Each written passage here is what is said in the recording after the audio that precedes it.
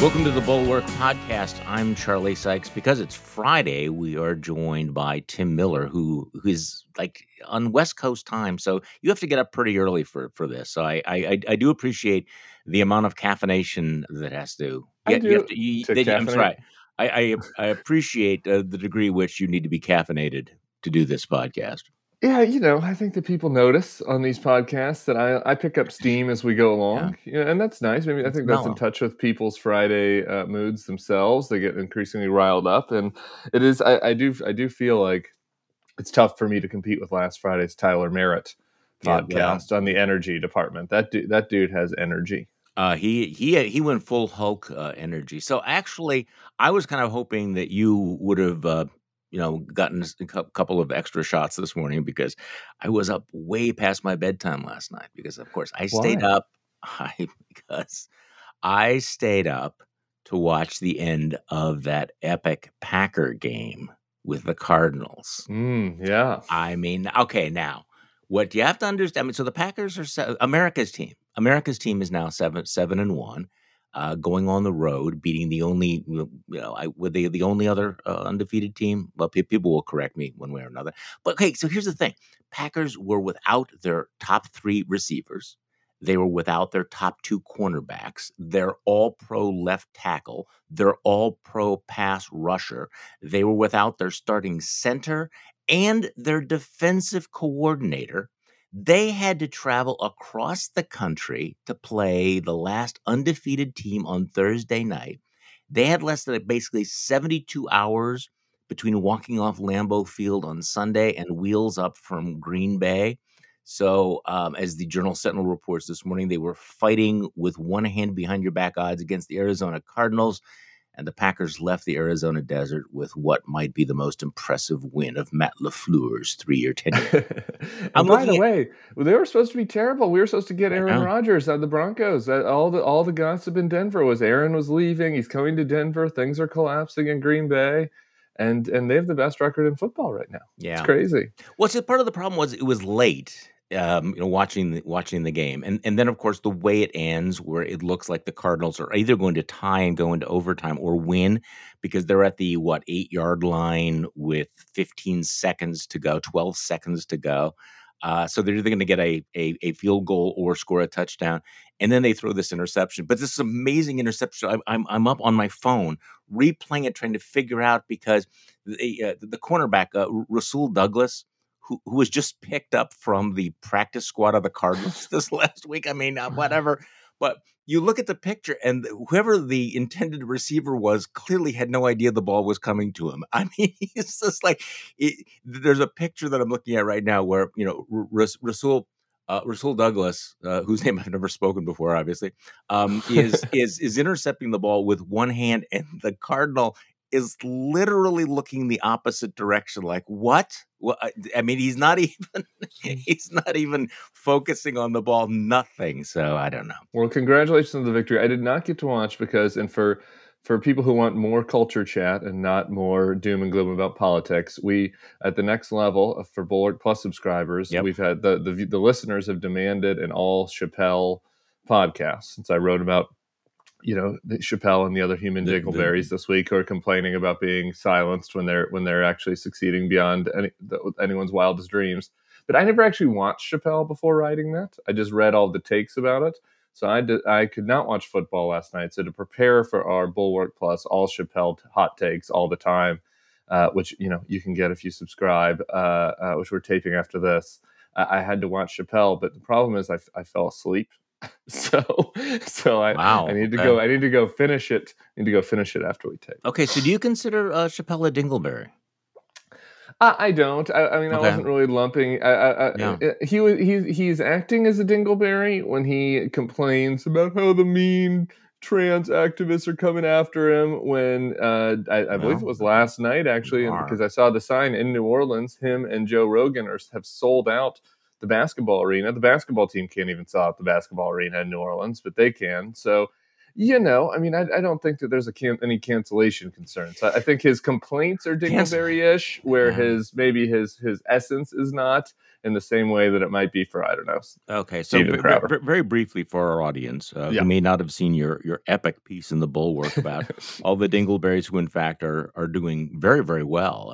I mean, we actually are living in this golden age of the Dingleberries, where you can be canceled and quadruple your income. Actually, that understates it rather dramatically. So a Dingleberry is, and not to be Uh, confused with a Dangleberry or a Dongleberry. Yeah, well, we don't. People can Urban Dictionary the more gross and evocative definition of dingleberry, but I was Okay. talking about the human dingleberries who are enriching themselves with hot and contrarian takes about politics in the world. There is I think, Let's just see. there's this notion on the right Dingleberry. that there is this notion on the right Dingleberry. that people who participate in verboten speech are being silenced, and we're in this historic crisis of speech. And I think that there are certain areas where I'm concerned. It's certain areas of speech. One area I'm not concerned is people who want to be political pundits and commentators, because people who want to say, hateful things, say verboten things, be contrarians, be assholes for the sake of being assholes, they're killing it. The entire Substack ranking is never Trumpers and people who are being assholes for the sake of being assholes. Like the entire right wing media, the Daily Wire has built the biggest media company in America on the back of saying, sexist and quasi bigoted and quasi conspiratorial and sometimes really conspiratorial shit. I mean, the types of people that would have never had an audience. Like, imagine in the 1980s. I wrote what do you think Diamond and Silk, or like, what do you think their audience would have been like the 1980s? Nothing. They would have been nothing. They would have either been writing letters to the editor, or screaming into the void, maybe they're on a street corner, like, and they've I got 2 million followers on Facebook. They're monetizing it. So for all these concerns of free speech, it's actually the opposite. That my Dingleberry maxim is: today and tomorrow and the next day will be the best day in all of human history for morons to advance their political views. Well, and you had some stats there that were okay. This is Yeah. the political speech for human dingleberries has never been more robust. And by the way, I'm in the process of looking it up, because you're obviously not going to define what the word is. But what you're pointing out is that the breadth and depth of the speech is so vast that somebody who hasn't engrossed themselves in internet political culture might have no idea of its reach. And this is the key thing. So if you're over the age of 35, hands up here, there are people on YouTube and Twitch and TikTok you have never heard of who have Yeah. significantly larger audiences for their radical political ravings than the most preeminent policy journals had during your formative years. No kidding. So then you Yeah. talk about this one guy is a 30-year-old smoke show socialist gamer who once complimented the Mujahideen heroes for doing something to Dan Crenshaw's eyeball. He makes more than, according to you, makes more than $200,000 a month to share That is his correct. political insights with 1.5 million followers. So, as you point out, While he plays yeah, Grand Theft Auto, he literally yeah, plays video games and talks about why we should all be socialists, and he makes over $1 million for it. Socialism is paying better than ever. yeah. And I promise you, you're right that even in the heyday of Henry Luce's Time magazine, no political writer anywhere ever brought in that kind of cheddar. But that's absolutely right. So, I Yeah, and the I next one can't. was Steven Crowder, 5 million. For Steven Crowder, who's the guy? Socialism is for fags on the other Yeah, side of the yeah, socialism yeah. thing, like this jerk. Like he has 5 million YouTube subscribers. Like William F. Buckley, wasn't pulling in 5 million subscribers for the National Review. No, I don't Like think this so. dude's a complete maroon. So you want me to tell you the No, real no, definition of no, no. Jingleberry? Well, no, I'm look. I'm looking at Merriam-Webster. Okay, I think you so want Urban Dictionary. I know. See, I think you could you're looking for Urban Dictionary. U.S. informal, a foolish, stupid, or contemptible person, right? Huh? Huh? Yeah, So, it's not really what I had in um, mind, but yeah. or slang. I can't even read that. A piece of poop that hangs on one of your butt hairs and won't fall off. I'm gonna make that I'm gonna get a ringtone of Tim Miller saying that. Okay, can you pull that so that I get a ringtone of Tim Miller defining a dingleberry? Yeah, Okay, well, speaking of dingleberries, I want to talk about what happened with because I feel like we're caught in this dingleberry loop now, this dingleberry loop of doom, we are. the Tucker video thing. Just when you think we're dealing with all the crazy, all the nutty stuff, Tucker Carlson is going complete InfoWars Alex Jones. He's gonna be running this, how do you describe it? Like little mini documentary series where it's going to completely retcon January 6th into a false flag event.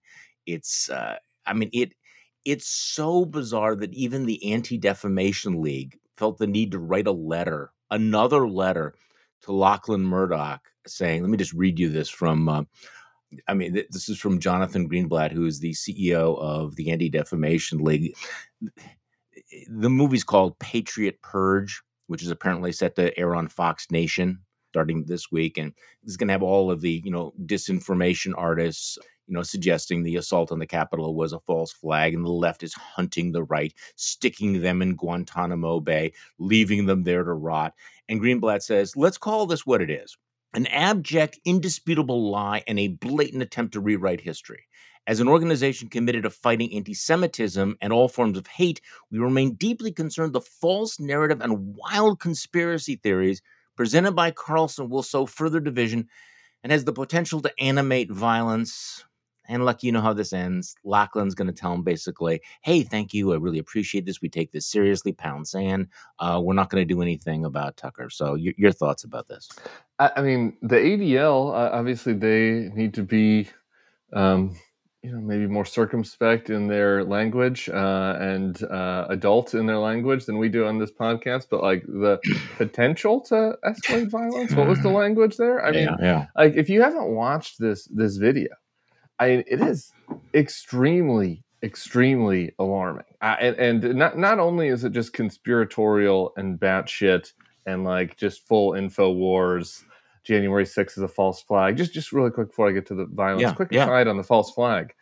Like I've never understood, because this false flag theory has been around since since November. And some people were saying Antifa, some people were saying false flag, and I never really got how they knew that the false flag was going to work. Right? Like let's even say that they're right about the idea that there are 2 or 3 Fed boys in there. And they're walking around this crowd of protesters, and they're going, "Let's storm the Capitol and kill Mike Pence."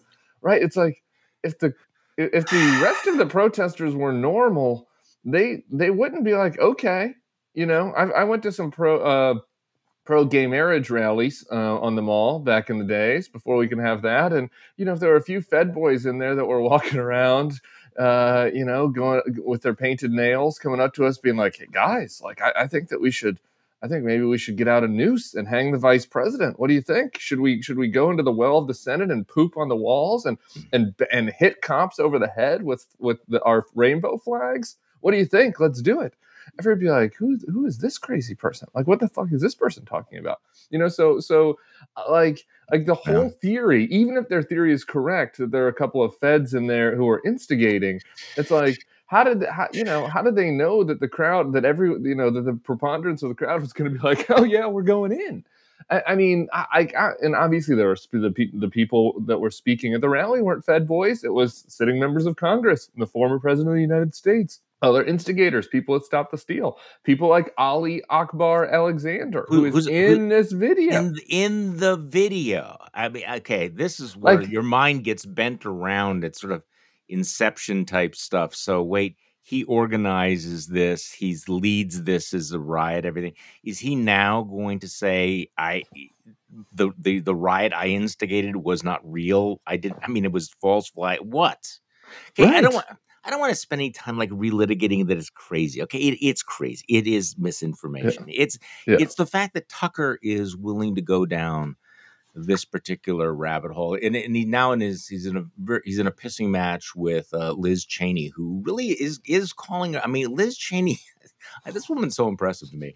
You don't have to agree with her, but she is really pushing back. She says she tweeted out yesterday. It appears that Fox News is giving Tucker Carlson a platform to spread the same type of lies that provoked violence on January 6th. As Fox News knows, the election was not stolen, and January 6th was not a false flag operation. And then she tags Rupert Murdoch, Suzanne Scott, who is the CEO, Jay Wallace, and Speaker Paul Ryan, who's on the board. So, Ooh, I like that Speaker Paul well, Ryan tag. well, and then Carlson goes after her like she's too cowardly to come on my show, and they released the exchange where her spokesman says, "Hey, thank you for the invitation." Basically, Tucker has had Tucker has had countless opportunities to explain to his viewers that the election was not stolen. Instead, he continues to promote dangerous conspiracies using the language that provoked violence against law enforcement and our capital on January 6th. Liz will not participate in that. Jeremy Adler, director of communications. So That's pretty good. she's calling him out. Yeah, and rightly. Here's the other thing about just. I know you talked about this a little bit with Nichols yesterday, but like when you tell people, and I think that is the incitement to violence that Liz mentioned in her tweet, and I do love that little shiv at Paul Ryan. But you look at this video, and if you're telling people that the government is going to treat you like Guantanamo prisoners, that they're coming to find you, they're coming to waterboard you, and they're coming to kill you for who you are. I mean, what do you expect is going to happen? What do you expect? I feel very much like I felt between November and January 6th, where I'm going, we're on this podcast going, this is pretty crazy, right? Like, isn't this pretty crazy? Isn't something going to happen? And the same, it's a similar thing, right? Dialing up, yeah. And so, I think good on Liz Cheney, good on her for calling out Paul Ryan. I think that she's obviously completely in YOLO mode. I don't see or know what her path is to re-election at this point, but it's important to use the platform while she's got it. And the other thing, just one more aside on this video, we could do an hour on it. Yeah, it is pretty bizarre, isn't it? That like now the received wisdom among the Tucker crowd is that the war on terror was bad.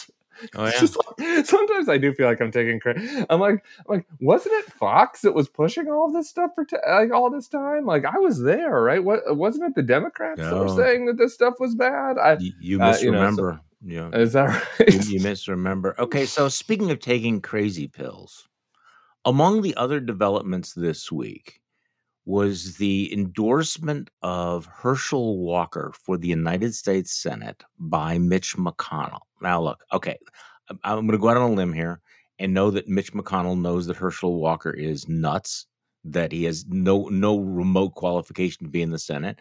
But nevertheless, he figures that he has to do this. He has to bow this particular knee to the Trumpists.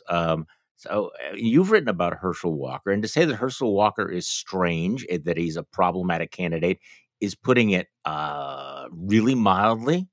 So what does it tell you that Mitch McConnell is going along with a candidate that would have been, I was from central crazy candidate casting?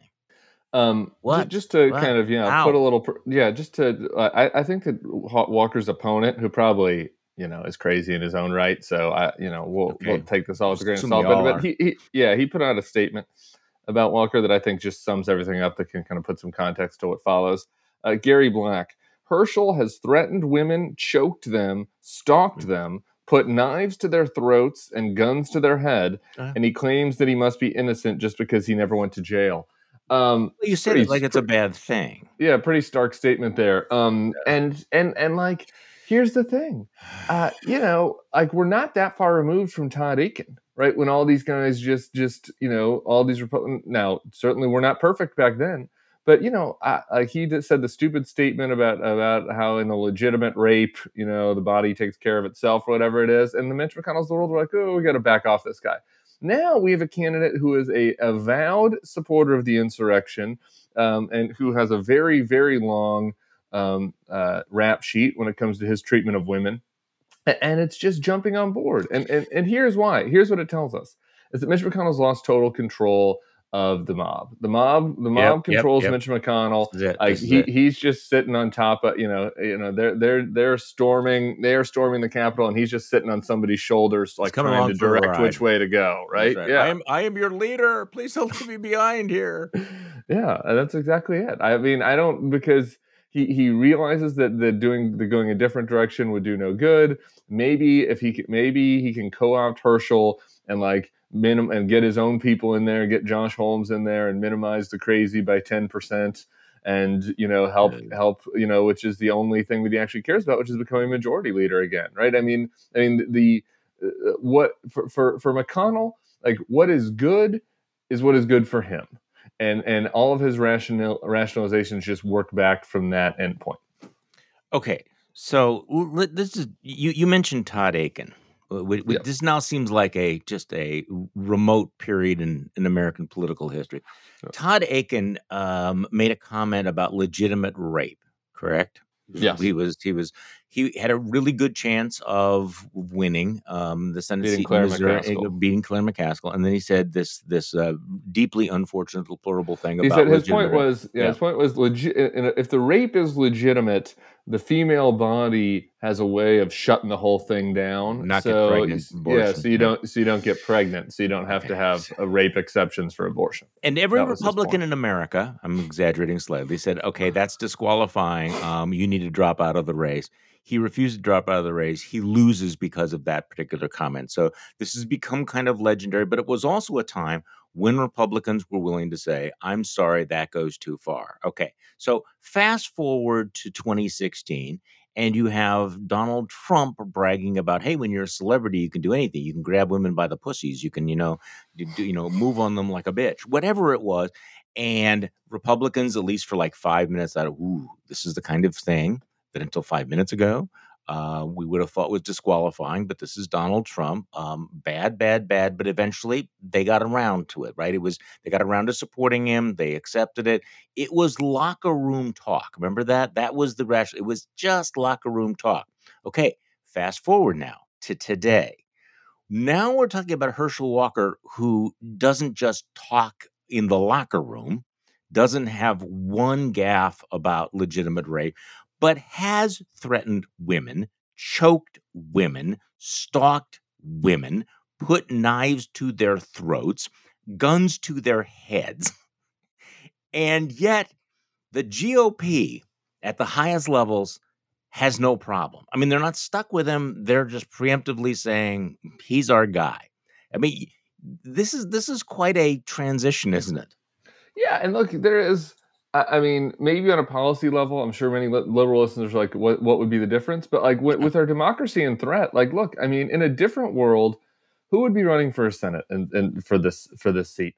Maybe somebody like Brad Raffensperger or a Jeff Duncan, right? Like, I mean, Lieutenant Governor, Secretary of State, like these are the types of offices that people move from into open Senate seats, right? And instead, they're getting behind a clinically insane pro-insurrection football player. No. It's like, okay. I mean, like that is a meaningful difference, and I think that when you expand that, you go all across the country, and we'll have time to talk about this next year. But Sean Parnell Yep. in Pennsylvania is also the same. Obviously, we've talked ad nauseum about the Ohio Dingleberries, like they're going to be the same, right? And so Eric Greitens, yeah, Eric Greitens. So you're replacing. who actually tied women up and photographed them. Okay. Yeah. Yes. Okay. And so you end up replacing people who are not profiles in courage, but who did vote to uphold the electoral count. People like Roy Blunt or Rob Portman, and you're going to replace them with pro-insurrection, unapologetic sexual assaulters. I that that that Gosh, is entropy. That is a yeah. degradation. But we've gone from it was just locker room talk to, well, it was legitimate locker room rape. And I mean, who Right. are we to say? I don't know. Okay, so because we have to be bipartisan and annoying people today, is Love it annoying is people. is it fair to say that the term "quomosexual" is now and forever permanently canceled? I mean, he's now I been criminally charged. I mean, we're yeah. done with that. You know. right? I'm not a canceller, but I do think his career has come to. I do think his career has come to an end, and I wish that there were Same. some lessons learned from that, but it doesn't feel like there were. Right? I mean, Cuomo was a nightmare from day one, like both on the sexual harassment stuff, but also on the COVID stuff. I do think that there would have been a lot more credibility gained, on the left if there was more of a sense. It came belated. It came, and so credit. You got to mention credit where due. That eventually the You Democrats said, do. no, we are a party that has standards, unlike the Republicans.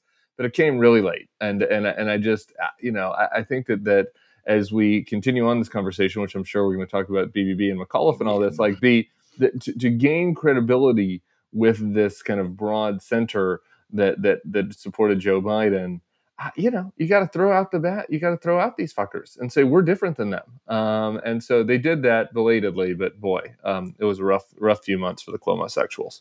Okay, so let's talk about yesterday, which look, I everybody needs to take a deep breath here because whatever comes out of these negotiations, this has been about as ugly and embarrassing as possible. So you give me your take on all of this, but um Biden comes out and he does prematurely spike the football. He puts the entire prestige of his presidency on the line. Nancy Pelosi puts all of her power and prestige on the line, say, we have a deal. We're going to get this deal done. We need to have a vote today. We need to not send the president off to Rome empty handed. And they were planning on having a vote on the bipartisan infrastructure bill yesterday. The Progressive Caucus basically met and went, hell no, we're not going along with all of this. The vote is canceled. Okay, there's two different versions of this. All right, just bear with me for a second. Yeah. The Politico playbook is taking the optimistic point of view, saying it was really ugly, it was really messy, but Biden gets it done despite himself. Just when it looked like the day would end in embarrassment for the Democrats, the Congressional Progressive Caucus issues a surprise endorsement of the president's compromise plan, removing one of the last big obstacles. So, okay, so really bad, really messy, really ugly, but at the end of the day, good news. Okay, Jake Sherman's Punch Bowl has a, I would say, more critical point of view. Let me just read what he writes this morning. Let's be abundantly clear. Pelosi, her leadership team, and Biden proved utterly unable to convince progressives that their strategy, pass the infrastructure bill in order to give the president a political victory as he departed on a high profile European trip, was a sound one. Biden came to the Capitol twice during the last month at Pelosi's request to talk about the infrastructure bill, yet he was unable to crack the progressives' opposition. Yet there's no denying, and then he acknowledges, I mean, obviously there was some progress made, but yet there's no denying Thursday's episode was an embarrassing setback for Democrats, Biden included. Biden was supposed to help Pelosi bridge an ugly split between moderates and progressives. That didn't happen. In fact, it may be even worse. Okay, Tim Miller, your thoughts. Yeah. My big thought is, sure, it's embarrassing. I don't know that, like, the process question of, like, did they get this vote on the floor, et cetera, on a given day before Biden went on a given trip is all that important. If they end up getting it, I mean, this is the big Bill Kristol speech on the live stream last night about, maybe that they can turn this around. You get both, and the economy starts to turn around, and you sort of have a bad fall, and that's the optimistic kind of potential outlook for the Biden administration. My thing on their screw up, to me, the screw up is completely around the messaging side of this whole thing. And if they want to do their internal fighting over getting things passed, like, this is all that's always messy, etc. Like, the thing that I'm worried about is nobody knows what is in this. And I wrote about this a couple weeks ago, I think, Yeah. but like after the last time I was on this podcast, nobody knows. They're not messaging that it's like human infrastructure, BBB, like the reconciliation bill. Nobody knows what is in the bill. They're not selling the bill, and in this fight, this internal fight has caused, where all of the news coverage about this is it going to be 3 million or 1 trillion? Are the progressives going to win, or is Cinemansion going to win? And nobody is out there saying, hey guys, Like, we're offering universal pre-K. We're going to build 100 million more houses to try to relieve some of the upward inflationary pressure on housing. We're going to do some climate work. And to do that, we're going to tax people above 400,000. That would be popular, to just tell people, here are the three things we're going to do, and here's how we're going to pay for it. Most of those things are popular. It's not going to have 100% popularity, but it's going to have broad popularity in the middle. Right now, nobody knows what they're doing. And I think that, like, the people on Twitter kind of get mad at me about this because they're like, well, it's worth it because we got to use our leverage to get the best possible deal you can. And it's just like, that's not happening. They're not getting anything. All they're getting is fighting. And the bill is getting more and more complicated. There are a lot of policy folks from the left who are saying that this is turning into a hodgepodge bill. So I just think from the start, they would have been much better off to get in a room and say, what are our 2 or 3 priorities we're going to push? What is the one thing everybody can agree that we're going to pay for? And let's go talk about that. And then we can still fight behind the scenes about, everybody's little, pet things. So I agree with you completely on the messaging. There's also an arithmetic problem that we need to remind people of, is that the progressives have this massive ambition and the massive agenda, but they don't have the votes. They don't have enough elected congressmen. They don't have enough members of the Senate.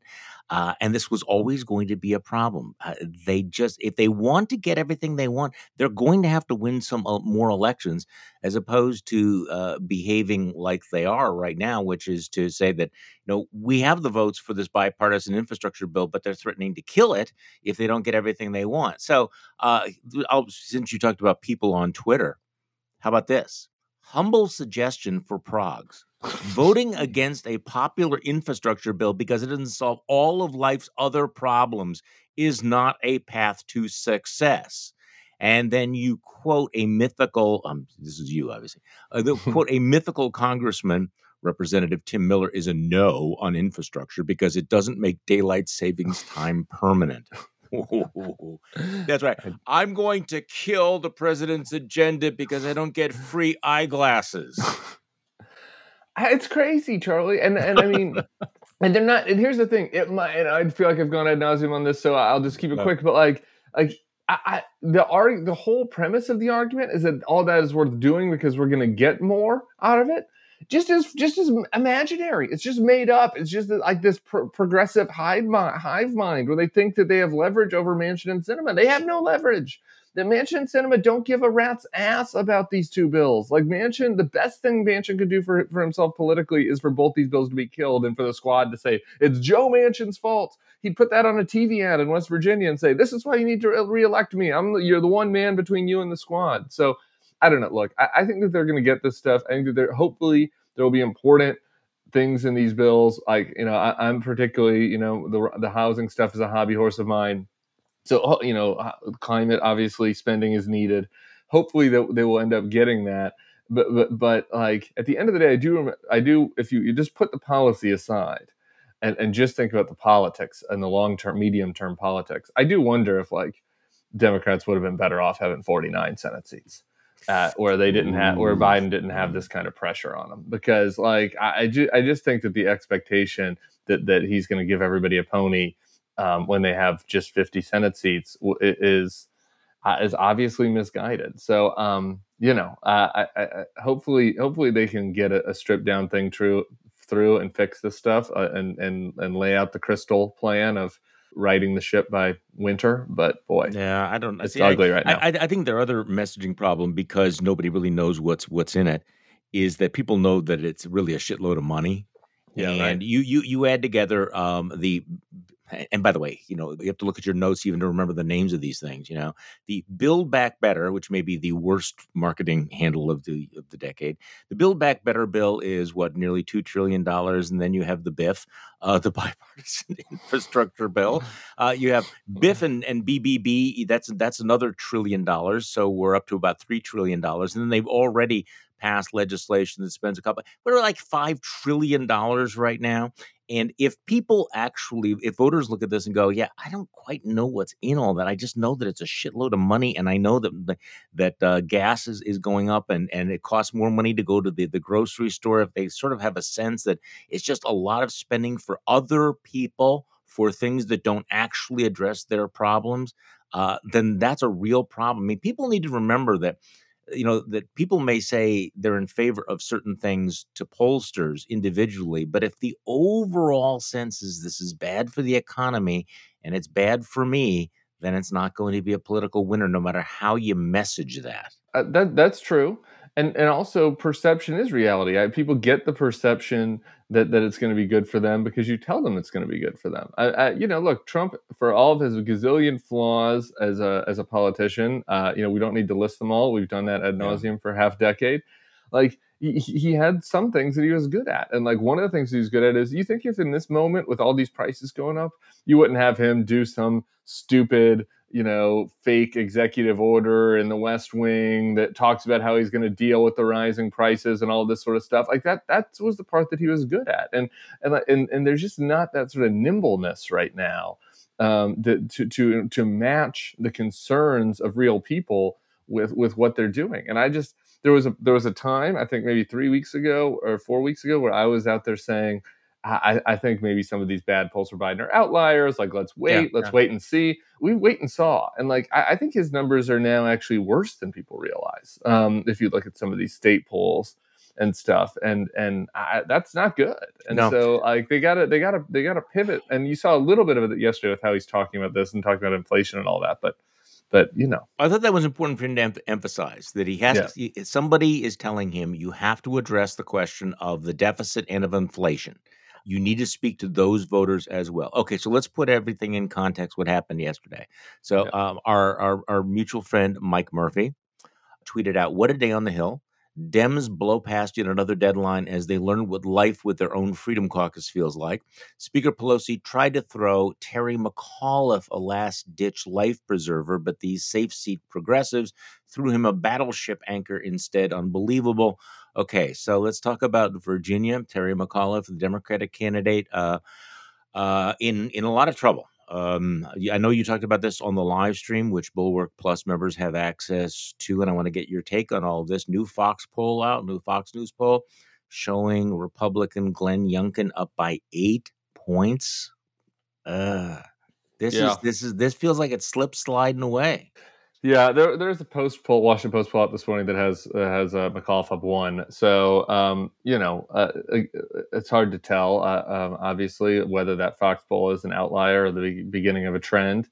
I saw somebody made an interesting point this morning, and you remember this happened in the first year of Obama in an even bluer state, Massachusetts, with Scott Brown, taking that Senate seat, and that was crucial, much more crucial than this is really in the grand scheme of things, as far as passing legislation was concerned.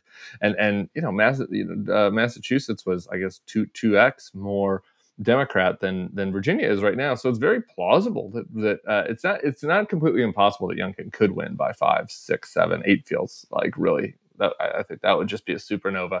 But look, I think there are two things that are happening at the same time. One is enthusiasm. In California, this ended up evening out at the end. That there were a lot of kind of lukewarm Democrats who weren't excited to vote but did anyway. Democrats need that to happen again in Virginia because there's a major enthusiasm gap in these polls right now. The second thing is, your RVAT voters, your Red Dogs, your Northern Virginia former Republicans. Youngkin has successfully branded himself as less crazy than the crazy. Now, I'm not buying what he's selling on that, but I think the Democrats need to be eyes wide open on the fact that is working. And if you look at the new groups of swing voters, the two groups of swing voters, these kind of older working class Democrats that had moved to Trump, and then you have these suburban, highly educated Republicans that moved to Biden. I, the Democrats are in deep doo-doo, to use a technical term, if they don't do anything to bring back the working class folks that moved from the union guys that moved from their camp to the Republican camp, and then lose the suburban Republicans back to the Republicans. Like that is the math doesn't work for them then, and Youngkin is navigating that. And so I think that the big lesson from this is just talking about Trump is if it goes wrong, if the polls end up being wrong, this is a Northam situation. You can erase all this punditry and we can revisit it next week. But if it is closer, if it is what we all expect, which is a close race, the lesson is that you have to wedge these guys on in other things. It can't just be about Trump. You have to turn the Republican crazy, and there is a lot of it. I think that Youngkin kind of really did a good job of tagging McAuliffe with some of the far left stuff being pushed in schools in Northern Virginia, which some of these parents don't like. Some of that was unfair, some of it was fair. But McAuliffe has not done a good job of tagging Youngkin with, oh, you're the candidate of these anti-vax lunatics that are screaming at school board members and stalking their homes, right? Like you have to. It can't just be about Donald Trump, at least for now. If Donald Trump runs again in 2024, maybe that changes. But the Democrats just have not done a good job of either winning that battle in these suburban swing voters in this Virginia race, at least, or doing something to tamp down the Trump voters outstate who should be looking at this Carlisle executive in his vest and being like, this guy's not one of us. But the Democrats don't even seem to be fighting on that ground. So those are basically, the dynamics that have led us to a close race in a place where it really shouldn't be close. So as we are speaking, Mr. Miller, Uh-oh. Adam Kinzinger of Illinois, one of the stand-up guys who voted to impeach Donald Trump, one of the two Republican members of the January 6th Commission, just posted a video saying that he will not seek re-election next year. Not tremendously a surprise given redistricting, but another one gone. Another one of those incredibly rare voices. So you mentioned before you're skeptical about Liz Cheney's path to reelection. Adam Kinzinger is moving on to his next endeavor. Yeah, I think it's over, Charlie. I mean, we are the dodo bird here, and it was just a matter of time. Gonzalez gets bullied out in Ohio. Kinzinger I just don't see Cheney's path to victory. I love that. I wish Adam would run. I mean, and I know Adam pretty well, and I understand. You got to move on with your life, and it's a lot of pain. But I like the fact that Liz is going to run, even if it's going to lose. And I said that during the Trump years. I wish Jeff She Flake likes would to have stayed fight. and run, stayed and fought. Like there's value in a fight, even in a losing fight. But he's been fighting a good fight, so credit to him. But yeah, look, I think the question is, you know, and this goes back to my original Red Dog article. How can the Democrats attract the Adam Kinzinger types of people, and actually bring them in? And it doesn't feel like they're trying that No, hard. they're not. And No. and that I think that it is not a winner politically if these folks end up just sort of moving into this no man's land. And so there should be an effort, a recruitment effort, and I've shared this with folks at the various Democratic committees. But it's tough. Like there are a lot of other demands, but I think that the reality is that there certainly is no room for an Adam Kinzinger in the Republican Party anymore. It's an open question whether there is in the other party. Maybe Yeah, there I, isn't. I, I don't see him moving that way because he is still quite conservative. Liz Cheney is still quite Right. conservative. But this pattern that we're talking about, I made Representative Gonzalez announcing he's not going to run for reelection. It is the self deportation of the sane, Yeah. principled members of this party. So not only do you lose those voices, but they'll be replaced by people who are inevitably going to be more deplorable. I mean, maybe the Democrats will pick up the seat, but it's more likely that in many of these cases it will be a more Trumpian Republican, so that the Congress next year, it's not just that it will, if in fact Republicans win control, which I think is likely, it's not just that it will be more Republican and more conservative, it will be worse in every respect. It's you won't even have these scattered voices, these principled voices. And of course, these become cautionary tales, right? That if you are a reasonable, principled, sane human being, do you really want to be part of the process? I mean, this seems to be happening throughout. I was discussing this yesterday. Whether you're a member of a school board or an elections official Right. or a congressman or a governor, why do you want to do this?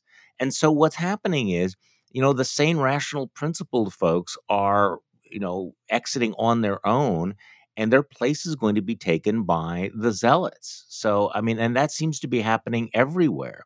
So you have the Herschel Walkers, enter stage right while Adam Kinzinger exits stage left. And Yeah. how does this play And out? I hear from these people this is happening at every level, right? So Yeah. you have the brave voices like Kinzinger and Gonzalez self-deporting. You have the not brave but normals, well, as I mentioned earlier, like Richard Burr and well, Richard Burr's corrupt, but how about Rob Portman and Roy Blunt self-deporting? Then you have people that might be normal not deciding to run. I hear from people like this who consider themselves conservative. Like, what should I do? And I can't advise them in good conscience to run a Republican primary. They have no chance. And so they just decide, well, maybe I'll just wait it out. Maybe I'll enter politics in a few years, or obviously they'll probably just move on with their life and never enter politics. And then you have at the local level people who are like, I don't want to deal with this. Like, people are going to come to my house and scream at me because I just want kids in school to be safe.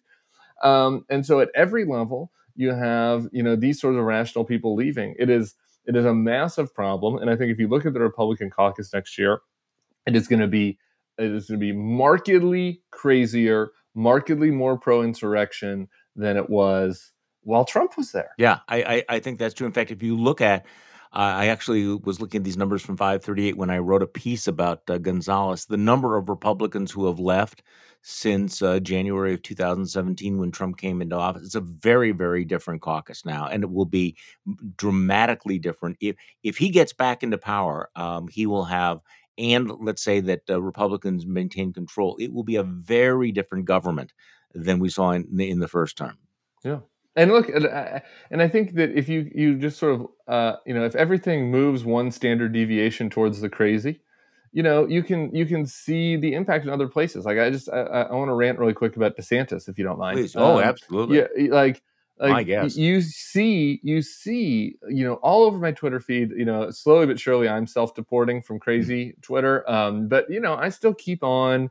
I want to know what conservatives are saying, obviously, and so I keep on your Wall Street Journal types, your Guy Benson types, your National Review types, and the defense of DeSantis over everything is just Everything. rabid, right? And so people who might have been on a more who you might have been able to convince to do the Romney, even the John Huntsman types are now like looking around and saying, well, I guess I got to hold on to Ron DeSantis because he's the most normal one that is out there. And so you see them make these completely insane, overwrought defenses of him, and on the virus stuff in particular, where all evidence now is that DeSantis is being wildly irresponsible with this crazy ass new surgeon general. If you look at the charts, Florida has skyrocketed up the deaths per capita chart since the vaccine. Skyrocketed. They've gone from in the 30s below the national average. Just today, they just did another dump of data. They're up to seventh. Florida now is nearing New York and New Jersey and Louisiana, the states that had the original rush before we knew what to do, how to deal with this virus, before we even knew how it spread. Florida's now reaching those levels after we have a damn life-saving vaccine. And meanwhile, you have Carol, I don't know how to pronounce her last name, in the New York Post, who's Mm. everyone in the quote unquote center right love, has an article up last night that's like, Ron DeSantis is right again. Because the case rate is going down in Florida. Life is going on. We didn't need all these bans and rules. And it's like, life is not going on. Since we had a life-saving vaccine, there have been 15,000 new deaths in Florida.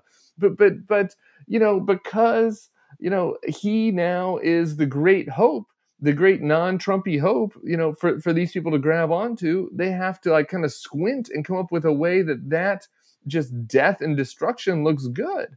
And so I just think that is related to this whole process, right? When there are no other options Yeah, out there, yeah. then you find yourself rallying behind eat crazier and crazier and more irresponsible stuff. I think that's exactly right, and, it's moving the Overton window of crazy, and I was thinking about this in the context of what Tucker Carlson does, is you take stuff that, would have been not considered anywhere, close to the mainstream, when it was on InfoWars, and now it's on Fox, but then you also then move the Overton window of the acceptable candidate, and you're right, I mean, you can see that the National Review types are really, like, whipping themselves into enthusiasm for because and in part it's because maybe they think, okay, we need to be We're not going to be pro-Trump. We're going to be maybe Trump, but Right. we have to come up with an alternative. We want to be for somebody, and so DeSantis, despite this horrific record, I mean, and you're right. I mean, you can't overstate this. You criticize DeSantis, and you get absolutely flooded with the Flooded. DeSantis stands. Whatever. No, Okay, all these people were Marco Rubio in 2016, so you can see the extent of their influence. But the you know, incredible shrinking Marco Rubio. That man's going to be about 2 feet tall by the time this is all over. You're going to be just you know, hey, just Charlie, it's him and him. Marco Rubio. Okay. I have a picture of myself with Marco Rubio. I was a Rubio guy once, but again, we can't litigate. We cannot litigate the past. Oh, and so in any case, I have already made an appointment to get my booster shot, Moderna, my third shot. So that'll be Good for next you. week. So I will be more bulletproof. Are you mixing Um, and matching, or are you nope, nope. all Moderna man? Moderna. Just Hmm. staying with it. In part because what I like about the Moderna, it's not only is very effective, but I was reading a piece in the Atlantic where they pointed out that one of the reasons why it may be more effective is that they just give bigger doses. I mean that bigger actually matters here. That the larger dose is going to be more effective. So I'll let you know whether or not I have any side effects. I don't really care if I do or whatever because and I'm not gonna indulge any of the conspiracy theories or any of the other nuttiness. I mean, of all the things that have happened, and so many things have happened over the. By the way, I did a little spit take when you mentioned we've been saying this for the last half decade, last half Half fucking decade. half decade. Of all the crazy things, just watching people lose their minds over the vaccines is the worst because you know that that's going to spin into every other scientific debate, every other choice we have to make, every demand or request or requirement of having public spirit, and that's what's so. Can I Yes. give you one more also really depressing thing No, no, as no. I we want you to end on wind a on down? a on a positive note, but go on. I don't have any. I don't. I'll talk about our Halloween plans at the end. Okay. Yeah. Here it is. So think about this half decade. I was thinking about this the other day. Um, if you in 2024 are 27, in your mid 20s, not a kid. Like you're a Right. grown ass man or woman, 27, 28, like in your career, getting promotions, having families. When Donald Trump came on the scene and took over Republican politics, you were 18. Mm. So there is an entire generation of people for whom we always say this is not normal. This is normal, and this is just how things are. And unless you're like one of those nerds like me who was 12 years old watching the Republican convention, getting a thrill at their leg with Bob Dole, if you're a normal child who was just Wow. like Okay. playing video games or whatever, like Wow. you don't have any perception of anything before this, and you remember Obama and whatever, but you don't really remember like who they Okay. run against Obama. So that is it. This is and just think about what effect that has on the body politic and our Okay. you Do do know. do do that age thing again. So if you're how old? So if you're If you so if in eight you were 18 in 2015 when okay. Trump came on the scene, right? Right. So you're Right. in high school. Right. When he runs again, almost certainly in 2024, Right. when that election ends, you'll be 27. Right. And if he's elected, If he's elected, you'll be 31 when he leaves. So like your whole life your will be Donald Trump. whole life. Yeah. And you know what? Given that 30, 40 years from now, we're still going to be in a hangover period. Yeah. Here we are. So okay. And no, no. Okay. So you going trick or treating this weekend? Well, we're having a little Halloween gathering. Yeah. My daughter, she's dressing up as Peso the Penguin, which is it's from a niche television show called Octonauts. If your kids are looking for a show, it's on Netflix. Peso the You could penguin. not find Octonauts costumes because Octonauts went off the air in 2017. So I paid, thank you, Bullet Plus subscribers, like $65 for an eBay Octonauts costume because she's obsessed with the Octonauts. So I did not go to the Spirit. I went So above it's and beyond. so it's like that. This is like an antique. This is an antique costume. She's 3 years. Peso, She's 3 years she's old. yeah, she's 3 years old. Peso is a Peso. penguin doctor. He's a penguin doctor, and he goes and saves the other little animals underneath the sea. So she'll be a penguin doctor. I'm going to put on tiger ears and say I'm a tiger, duh. little Mean Girls inside joke for about Okay. 3 people who get that. My husband's going to be the dude for the Big Lebowski, and we're going to have some friends over. And, with the grown-ups will have grown-up candy, and the kids will have kids candy, and it'll be all good. That's a much better plan than I have. It'll be nice. I will Yeah. have to dress up the dogs or something, but I just have to warn you, Tim. If you're paying out $65 for a costume for your 3-year-old now, you start saving up now for the prom dresses. I know. Oh my God. Hey, I have one other exciting thing though. Because we're having a Halloween party, I have the epic Halloween playlist. So if you made it to the end of this show and you read Jim Swift's newsletter, I'm sending it to him right now. You can have a Halloween playlist of your dreams as well. Excellent. Thanks for coming on, Tim. I appreciate it. See you, Charlie. And thank you all for listening to this weekend's Bulwark podcast. I'm Charlie Sykes. We'll be back on Monday, and we'll do this all over again.